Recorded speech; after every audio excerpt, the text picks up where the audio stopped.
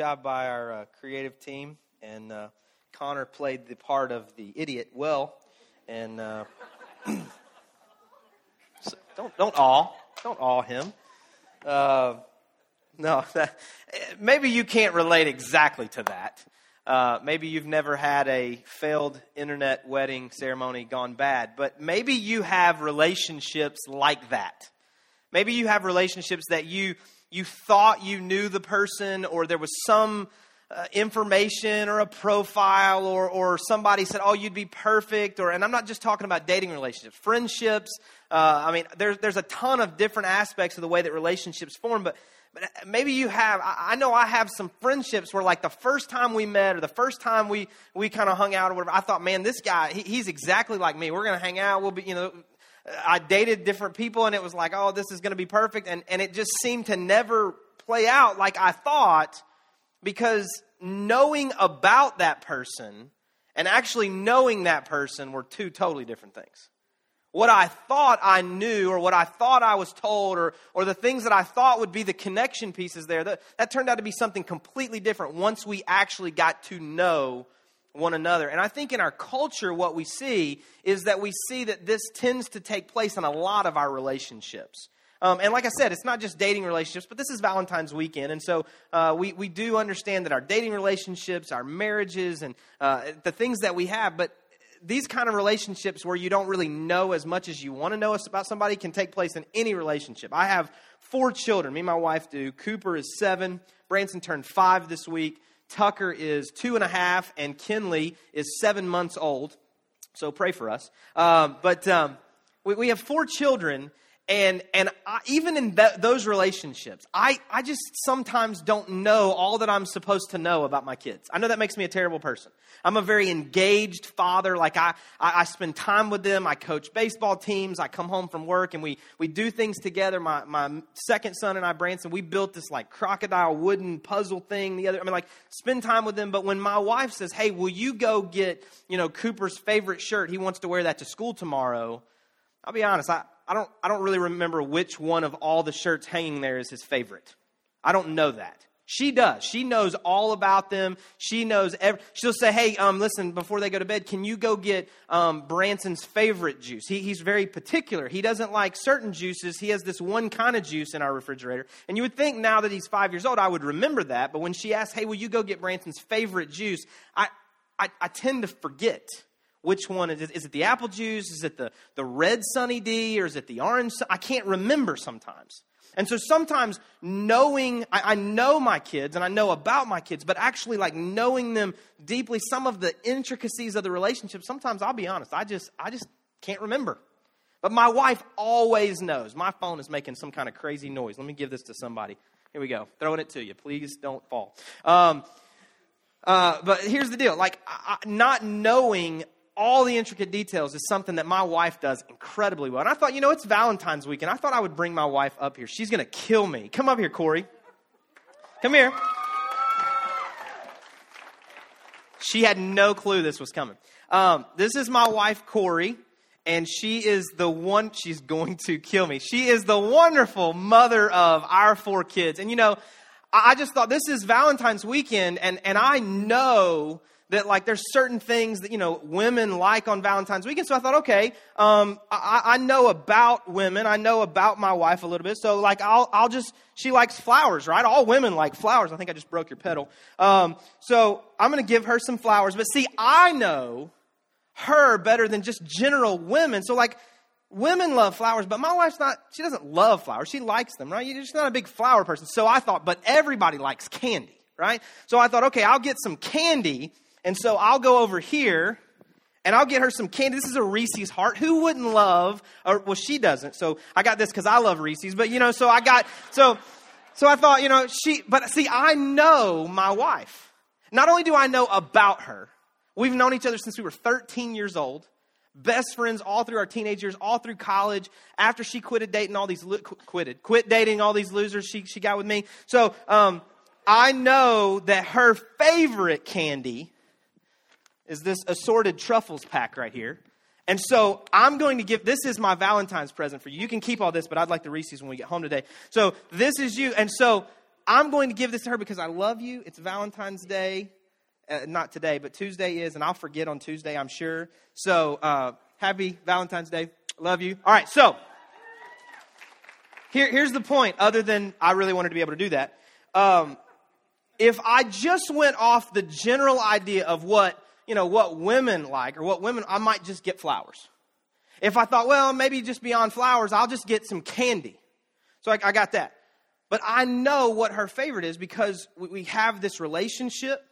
She has allowed me to know more about her because she told me what her favorite was so that I wouldn't forget. She wrote it down. On the inside of my ring is inscribed our anniversary date.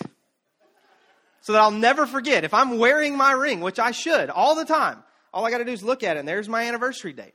So she tells me the things that she likes and I learn the things that she likes so that I can know that, so that our relationship grows deeper and deeper. And so today we're going to look at this idea of intimacy. Intimacy is a word that has been stolen by culture. It's a word that has been misdefined, misused. It tends to mean things that it really doesn't mean in its everyday usage. A lot of times when you hear the word intimacy, you think about something related to the physical relationships or things like that. And this is not what we're dealing with today. We want to look at the idea of the actual usage of intimacy and how we can know one another in these deep relationships, not just marriages, not just dating relationships, but in friendships and in godly relationships that I believe are designed for us to grow and encourage one another, edify one another, and also in a relationship with God. So let's define the word intimacy here. Intimacy means a close, familiar, and usually affectionate or loving personal relationship with another person or group. The second way it can be defined is a close association with or detailed knowledge or deep understanding of. And so that's really cluttered or whatever. I heard the best definition when I was about 14 or 15 years old. My pastor at the church that I was attending at that point defined the word intimacy just by using the word itself. And some of you are going to steal this and you can have it because it's amazing. You can define intimacy by looking at itself. Into me, see. Intimacy can be defined just by into me, see. When we talk about intimacy here, what we're talking about is the idea of becoming vulnerable to someone else. The reason that this word is easy to be utilized in other capacities is when we look at physical relationships, we're very vulnerable in those moments. And so I can understand why people would use it. But when we look at the idea of intimacy, we are saying, I am making myself vulnerable here to the point that I want you to know me through and through. I want you to know everything about me. I want to make myself known to you in every way possible. And so I just kind of took that and I made my own definition up. Intimacy is about vulnerability that leads to deeper knowledge, appreciation, or it says appreciate, and affection for. So intimacy is about vulnerability that leads to deeper knowledge, appreciation, and affection for. I took the definitions that we had and the idea of into me, see, making myself vulnerable to someone else so that we can have this intimate, close, personal relationship that kind of comes from a knowledge of one another, an appreciation for one another, and an affection for one another. And so when we look at all this, that what it means in our relationships, what it could possibly mean in a relationship with God, I want us to go to the text, Ephesians chapter 1. If you've got your Bibles, you can flip there. We've been dealing with Ephesians chapter 1 now for about 5 weeks. Next week we conclude this series. This series is called Chosen. We've been looking at this letter that Paul writes to the church at Ephesus. And it's a letter to a group of people that in the book of Acts, Paul went and helped establish this church in the city of Ephesus. Now he's in prison. This is several years later. He's in prison and he is writing back to this group of people and encouraging them, but also helping them to understand some things maybe in their ideology, their theology, their thoughts and philosophy here that they need to really understand. And so he's talking to them in this passage. And Pastor looked at verse 18 last week. We're going to jump back now to verses 15, 16, and 17. But if you've been with us for several weeks, a few weeks ago, I talked in verses 13 and 14 about the Holy Spirit. I talked about the hope that we have, the looking ahead to the security of our salvation, the glorious inheritance that we have through the Holy Spirit. And then Pastor jumped to verse 18 to talk about the hope that we have, that the world that we live in now is not all that there is, but that we have a hope because of God, because of what He has given to us. And so right in the middle of these last two messages, these last two texts that we've looked at, is verses 15, 16, and 17. And Paul really writes them, these three verses, a very personal a part of this that is deeply ingrained in the relationship that he has with them. And this is what it says beginning in verse 15. For this reason, ever since I heard about your faith in the Lord Jesus and your love for all God's people, I have not stopped giving thanks for you, remembering you in my prayers. I keep asking that the God of our Lord Jesus Christ, the glorious Father, may give you the spirit of wisdom and revelation so that you may know him better. Now, when I read these three verses, I see several relationships that exist here. He talks in verse 15 about their love for one another. He's heard about that. In the end of verse 15 and in verse 16, he talks about the fact that he's thanking God for them and he has his prayer for them. So it talks about the relationship that he has with them. And then in verse 17, he talks about the prayer that he has that they would grow in their relationship, their knowledge, their understanding of God. And so he talks about the relationship to one another, his relationship with them, and then their relationship to God. And I think there's a lot of things because our lives are centered around relationships. Anytime that I'm struggling in my life, it's because I'm either lacking in relationships or the relationships that I have they're somehow strained or hurting. But if you look at the idea that our culture tells us, statistics would tell us that 82% of people in church, so if we were to just utilize that today, it's not exact science here, but 82% of people that are sitting in church this morning on a Sunday morning at any church of any denomination say that they feel completely lonely. 82% of people in church. This is a place where we come together to be together. It's not just so that you can come and stare at me or stare as people sing. It's about a corporate environment that we can grow together, learn God's word, worship together, experience the power and presence of God. But really, it's about community. What we desire, we're only 6 weeks old as a campus when we launched on January the 8th. But what we desire is that as we kind of continue to grow as a campus, that our relationships with one another would continue to grow. That as you walk in, you begin to see people that you've seen the last several weeks, and you start to learn their names. You start to learn their stories. You engage people. You talk to them. You figure out, I'm standing next to the same people every Sunday picking up my kids out of these classes because I have kids that age, and evidently they have kids that age. And so we begin to recognize that maybe I need to get into this relationship with these folks. I need to talk to them. I need to learn their name. We have a program that we offer called Life Groups. And this is definitely a sales pitch right here, so just perk up. We have life groups, and this is not this really daunting, you should be scared of this, we're going to come together and some kind of seance. No. You know what we do at my life group? We eat food, we play games, and we talk about what God's doing in our life, good and bad. In the games, the guys always beat the girls. It just happens. I don't know how that happens. It just happens. The food, always good. I always partake in that. This is what life groups are. It's just doing life together. And so when you leave today, if you're not in a life group, I encourage you. You go by that Next Steps table in the lobby. They want to help just get you information. If you check out a life group and you say, I hate everybody there, we'll get you a new one. We'll just tell them that the night of the week didn't work for you. I mean, whatever we got to do, we want you to get into relationships because we do not want you to show up here on a Sunday morning and 82% of you feel like you're lonely. We want to help bring relationships into your life so that you can nurture those relationships and develop those relationships so that these are people that you're doing life with. You're doing life together. You look at the idea of marriage. Our pastor said Friday night, Pastor Mark, he said Friday night at an event we had at our Marietta campus. He said that he believes that the reason that marriage is one of the most fought against entities in all of society and all of culture is because it is the best example, according to Scripture, of Christ, of God's love for his people. Ephesians chapter 4 and chapter 5 talk a little bit about this relationship and what that looks like. And we talk about, husbands loving their wives as Christ loved the church, and wives loving their husbands and submitting their husbands as the church loves Christ. And so there's this idea that this is the best depiction we have on earth. But what we see is that we see in our culture that this relationship, this thing that should be so sacred, is completely and utterly falling apart in a lot of sectors of society. And the statistics are no different in the church. The rates of divorce are the same in the church as they are outside of the church. And what we find is that the 3 years that divorce is most prevalent in a marriage is the first year. You get into it and you go, whoa, this is not what I thought. I didn't know you liked cats that much. Whatever we saw in the video. So we get in year 1 and we're like, I'm out. Year 7, Heard of the 7-year itch? Year 7, it's statistically proven that year 7 is the second, the next kind of hurdle you got to get past in a marriage. And it's just kind of that you just get bored with this marriage. It's not what you thought, but you tried to hang in there. You tried to make it work, but it's just not working. And you're looking around and other people are happy and there's grass is greener somewhere else. And so you just go over there and you're out. You know what the 3rd year is? Year 24. You know why? The kids move out. You got nothing left to talk about.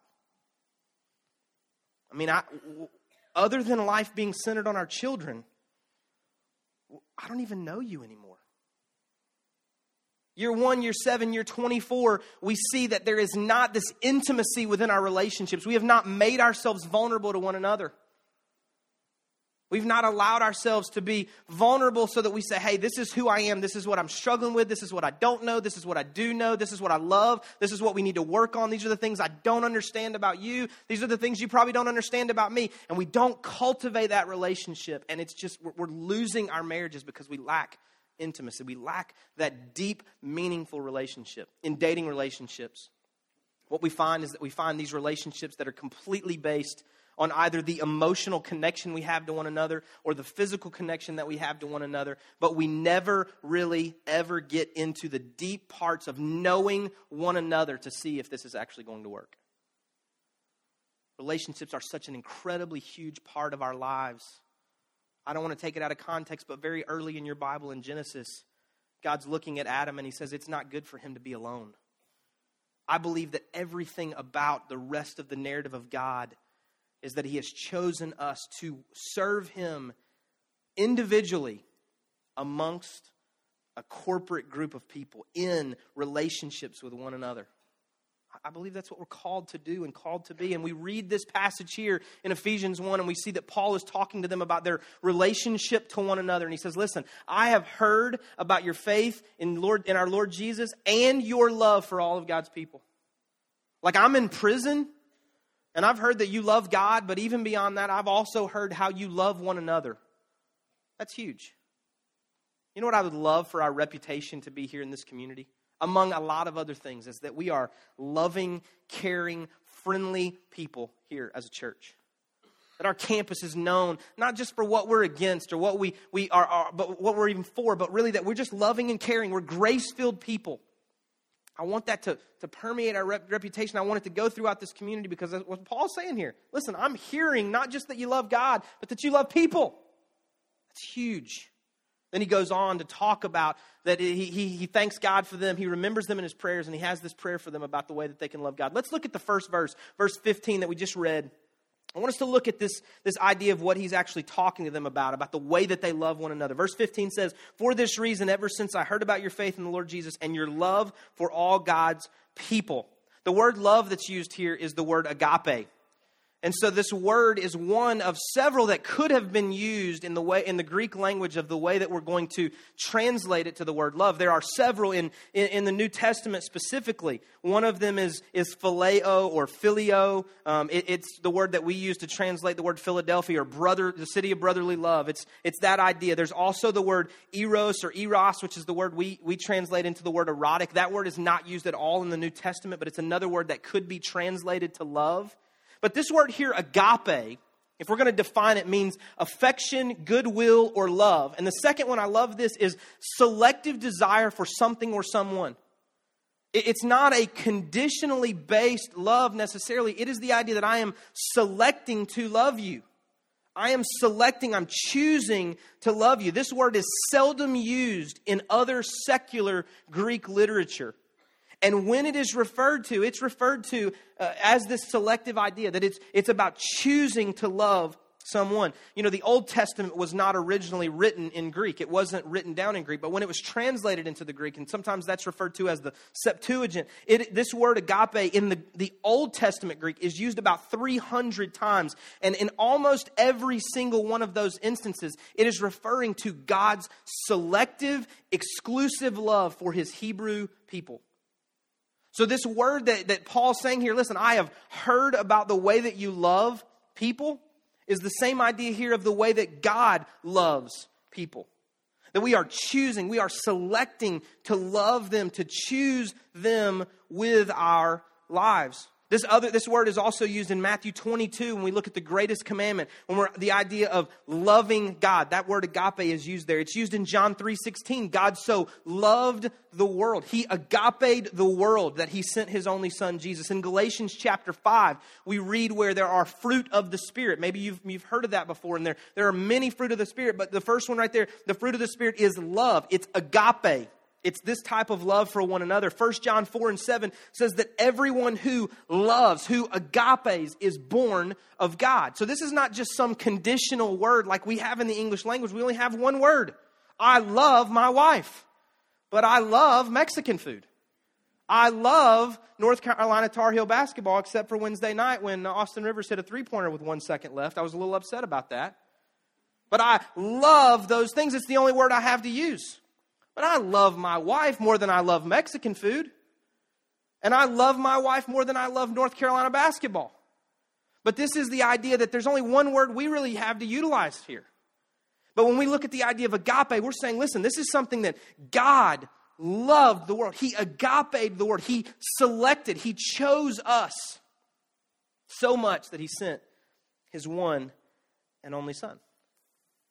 So Paul's saying here, listen, the relationships that you have, they're not just conditional, just, surface relationships. They're not just the kind of relationship that we say, hey, I love you now, but if we ever quit meeting this condition, if you don't do that I like, or this thing, or I'm out. It's not that.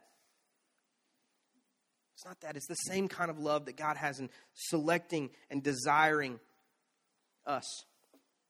If we jump to verse 17 here, we see that Paul has already talked about, he has this prayer for them that he's praying. And this is what he says in verse 17. He says, I keep asking that the God of our Lord Jesus Christ, the glorious Father, may give you the spirit of wisdom and revelation so that you may know him better. The idea here that so that, the phrase there at the end, so that means that what we just prayed, what we just said, that's the equal sign. All of this that I'm praying equals this thing coming after. And what he says is, so that you may know him better. What I am praying is that God would do this so that you can know him better. So what did he pray? He prayed that God, the God of our Lord Jesus Christ, the glorious Father, may give you the spirit of wisdom and revelation. He may give you the spirit of wisdom and revelation so that we may know him better. What is know him better? Know him better is not just these moments on Sunday morning. Know him better is discipleship. It's spiritual growth. It's the things that take place outside of these moments.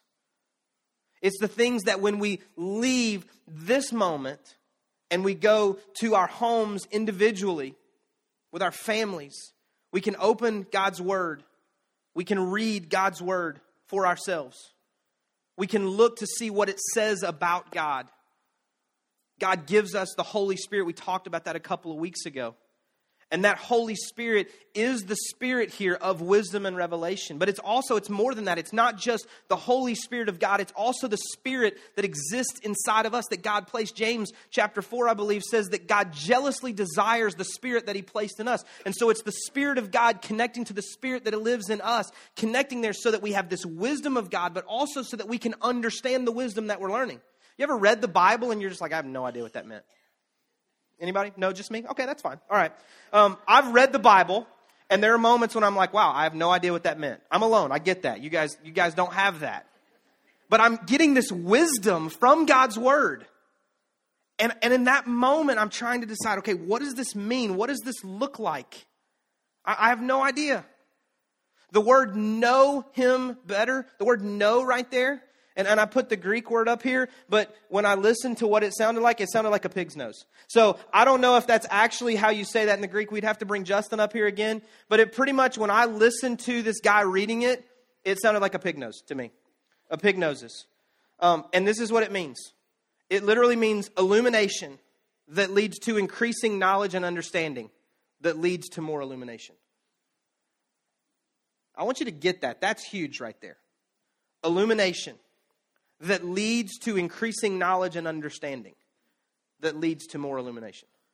It's this cyclical process that says God reveals himself to me so that I can know him and understand him better. And as I do that, he reveals more of himself to me. That's incredible. It's like me getting in my car tonight when it gets dark and turning on my headlights and getting out on the road and taking that part of the journey. I'm traveling to a destination, but really all I see is from the end of the front of my car to the end of my headlights. And as I move into what my headlights were just illuminating, I get to that place and more is illuminated out in front of me. That is a walk with, a relationship with, a journey with God. And I know I've been there. I know sometimes it's like, man, I don't even know where to go with God. I don't even know what to do. I'm not sure what the next step is. You know what I believe that you do? You live out Proverbs 3, 5, and 6. This is not going to be on the screens. Proverbs 3, 5, and 6 says this: trust in the Lord with all of your heart. Lean not in your own understanding. In all of your ways acknowledge him, and he will direct your path. You know what it doesn't say? It does not say he will take one step for you. But I believe you live out what the children of Israel did in the Old Testament when they were out in the desert. They were looking for this place that God was leading them, and they just had to get up every day and follow the cloud of fire. They had to follow this presence of God, and they would just take a step one day, and then they would look for God. And I believe that as God illuminates himself to us, he reveals himself to us, we can grow in knowledge and understanding. And as we do that, he illuminates more of himself to us. It's spiritual growth, it's discipleship, because I believe that a lot of times, and I have fallen victim to this, that we come in here on Sunday morning, and this is the only time all week that we are trying to have this intimate moment with God. It's like if Valentine's Day was the only time I ever told my wife I loved her. If it was the only time all year long where I ever expressed to her how I feel. Some of us do that with God. We show up on Sunday mornings and we say, I love you, God. Let's have this really deep, impactful, meaningful moment here. And I believe that God is saying back to us, this is incredible. Let's have this moment. But can we have another one tomorrow? Can you tell me you love me tomorrow? Can you attempt to live in relationship with me on Wednesday? Can we get out of the cycle of only acknowledging me every Sunday morning? Let's have a deep, meaningful, impactful relationship with one another. And here's the incredible thing that God has chosen to do for us. He doesn't make us seek him without giving us the ability to find him. I know that there are some times when we feel like it, and again, I've been there. And I'm not just talking about before I got saved. There are moments where I'm living for God. I'm loving God. I'm a Christian. I am saved. Whatever you want to call it. And I'm just like, God, where are you at? Where are you at, God? But there's this incredible truth about God that he has chosen to make himself known to us. And he illuminates himself. And the Spirit of God living inside of me, connecting to the Spirit that God created in me, seeks out his wisdom, reveals to me the understanding of that wisdom. And then we seek more illumination of who God is in our life. I don't want to be sacrilegious at all, so please, if I haven't already been. But I don't want to be at all. I don't know if you ever did when you were a kid, but this is the mental picture that I got, okay? This is probably terrible. It's as if God gives us that little piece of paper with the blue squiggly lines on it that you just look at and you're like, I've got no clue what this means. And then the Holy Spirit is that decoder ring that you just place right over top of it. And man, the words just pop off the page. The words just pop off the page. And so the next time that you're reading Scripture, the next time that you're in a moment when you're like, man, where is God in all of this? Here's what I want you to pray. Holy Spirit, if you are the wisdom and revelation to help me understand and know who God is and what it is that he's saying to me and what it is that he wants to do for me and in me and through me, would you reveal that to me now? Would you just help me see what it is that God is saying here? Don't be afraid to do that when you're reading the Bible. When you're reading the Bible, it's okay to ask the author what he meant here. Right? And just ask him. Sometimes I believe that we make it a little bit too hard because God wants to be known by us. And so there's a simple question. As I was kind of working through this, I was kind of preaching it to my wife this week, and here's what she said. Yeah, but how can we know God?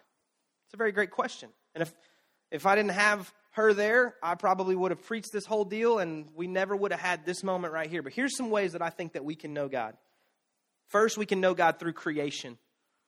Psalm 19:5 tells us that the heavens declare the glory of God. The skies proclaim the work of his hands. We can walk out on this very cool, freezing cold morning and look around and see the incredible creation of God. Tonight, walk out of your house and look up into the heavens and see God. See the works of his hands. And if you can, find a place where you can just kind of get lost and gain some perspective. In that not only does God hold all of that in the palm of his hand, he knows the ever-decreasing number of hairs on my head. He knows me. And he chooses to make himself known to me through creation. A second way that he makes himself known to me is through his word. Psalm 119:105 says, your word is a lamp for my feet, a light on my path. He illuminates himself and the journey that he has me on, that I am living with him through his word. God's word is incredible. I encourage you, if you don't have a Bible, we'll get you one. Go to the Next Steps table. We will give you a Bible. It is one of the best ways, if not the best way, to know God. God gives us himself, reveals himself to us through his word. And this is not an exhaustive list, but the final one we're going to look at this morning is that he reveals himself to us through his Son, Jesus Christ. Through creation, through his word, and through Jesus Christ. Hebrews 1, if the band will come on. Hebrews 1, verses 1 and 2. Says, in the past, God spoke to our ancestors through the prophets at many times and in various ways. But in these last days, he has spoken to us by his Son, whom he appointed heir of all things, and through whom also he made the universe.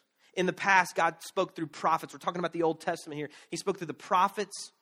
He spoke through all the things that he utilized to speak to his people and to the culture of that day.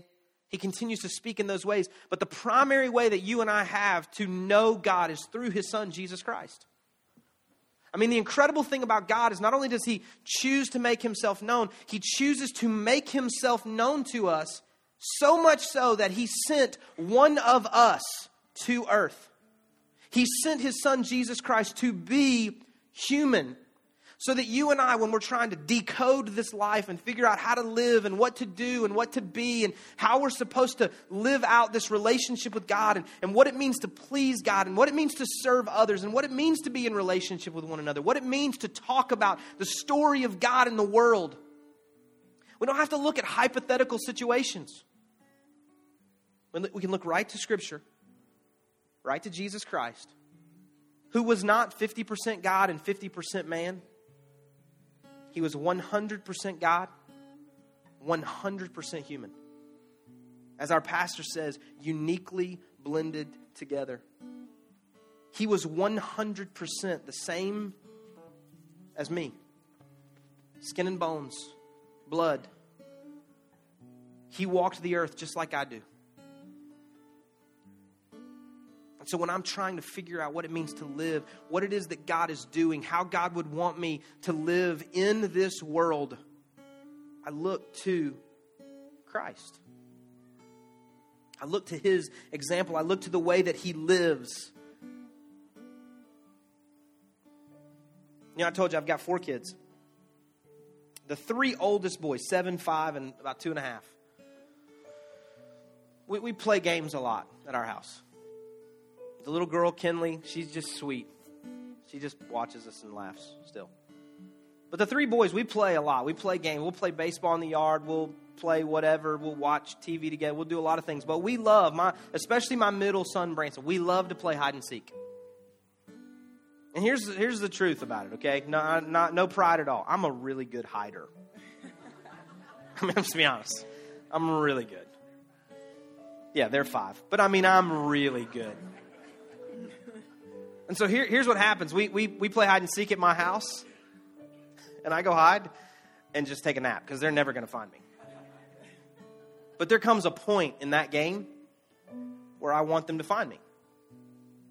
And so I'll just kind of stick my leg out from under the bed, throw my arm out of the shower curtain, ruffle something that makes a noise. And it's amazing that immediately they hear that and they run there. They come into that room and they look under the bed. They look in the shower. They see my hand. They see my arm. They hear the noise. And they run to that place. And you know what they say when they get there? They never, not one time have they ever said, "Oh, Dad, you let us find you." No, Branson runs in and says, "We found you." Guess what? They did. Because I made myself known to them. I revealed myself to them in such a way that they could find me. That's the story of God and his son Jesus Christ and me and you. You and I are hunting in the dark, seeking something we have no idea how to find. And God allows us to live in a world that reflects his glory and hold a scripture that tells his story and worship and serve and have relationship with his one and only son because he loved us enough to send him here. That should tell you a lot about how much God wants you to know him. And not just to know about him like we watched in the video. Not just to know a few truths about him and what you heard about this God person thing out there somewhere, but to know him intimately. God has made himself vulnerable to us and said, "Into me see." I open myself up. What do you want to know? I illuminate myself so that you can know and understand me. And as you know and understand me better, I reveal more of myself to you now. Jesus came to this earth as a baby. He walked the earth. He did incredible miracles. He hung out with a ragtag bunch of folks. And at the end of his life, he went to a cross. Abandoned by all those relationships on earth, seemingly. And he hung between heaven and earth. And eventually he said to his Father, "It is finished. The work that you sent me here to do is done." And his body hung lifeless on a cross, and the blood spilled out of his body. And in that moment, here on earth, he passed away. But just before he went to that moment, he sat down with those closest to him, and he had a meal. Some have referred to that as the Last Supper. We sometimes hear this idea of agape meal, this close, personal, meaningful meal together, shared over love and relationship. We're going to partake in that today. We're going to have communion. The ushers are going to come in just a moment, and they're going to serve you. And let me just give you a little bit of instruction. This is a very sacred moment. It's not something to be taken lightly. they're going to come and they're going to pass some trays. And in those trays are these little bread cracker wafers. And we just ask you to take one of those in your hand and continue to pass the tray along. There's another tray that will come and it'll have a cup of grape juice there. Just take one of those cups and hold those elements in your hand. We're going to come back in just a moment and take communion together. But I'm asking you just to hold those elements in your hand. And the band's going to sing. And as they do, I just want you to think about this. We'll come back to this idea. But you're holding in your hand not a bread cracker piece, but you're holding what Christ said. This represents my body, which was broken for you. You're holding not just a cup of juice, but he said this is representative of my blood, which was spilled out for you. He's saying, listen, you want to know my Father intimately? Here's me. Take me so that you can know the Father. I'm going to ask the ushers to come and prepare to serve you with communion. And again, just hold those elements. And as they sing, I just encourage you just to ponder that. If there's something in your heart and in your life that you need to correct here, you need to get right with God. You need to acknowledge to him, God, listen, there's some things in my life that are not right. I am making myself vulnerable to you. I'm opening myself up to you to say, hey, listen, I've got some issues here. Would you forgive me? Whatever you need to do to participate in this moment and honor the sacredness of this moment, I encourage you to do that. We're going to come back and partake together, but just hold those in your hand and think about what those mean.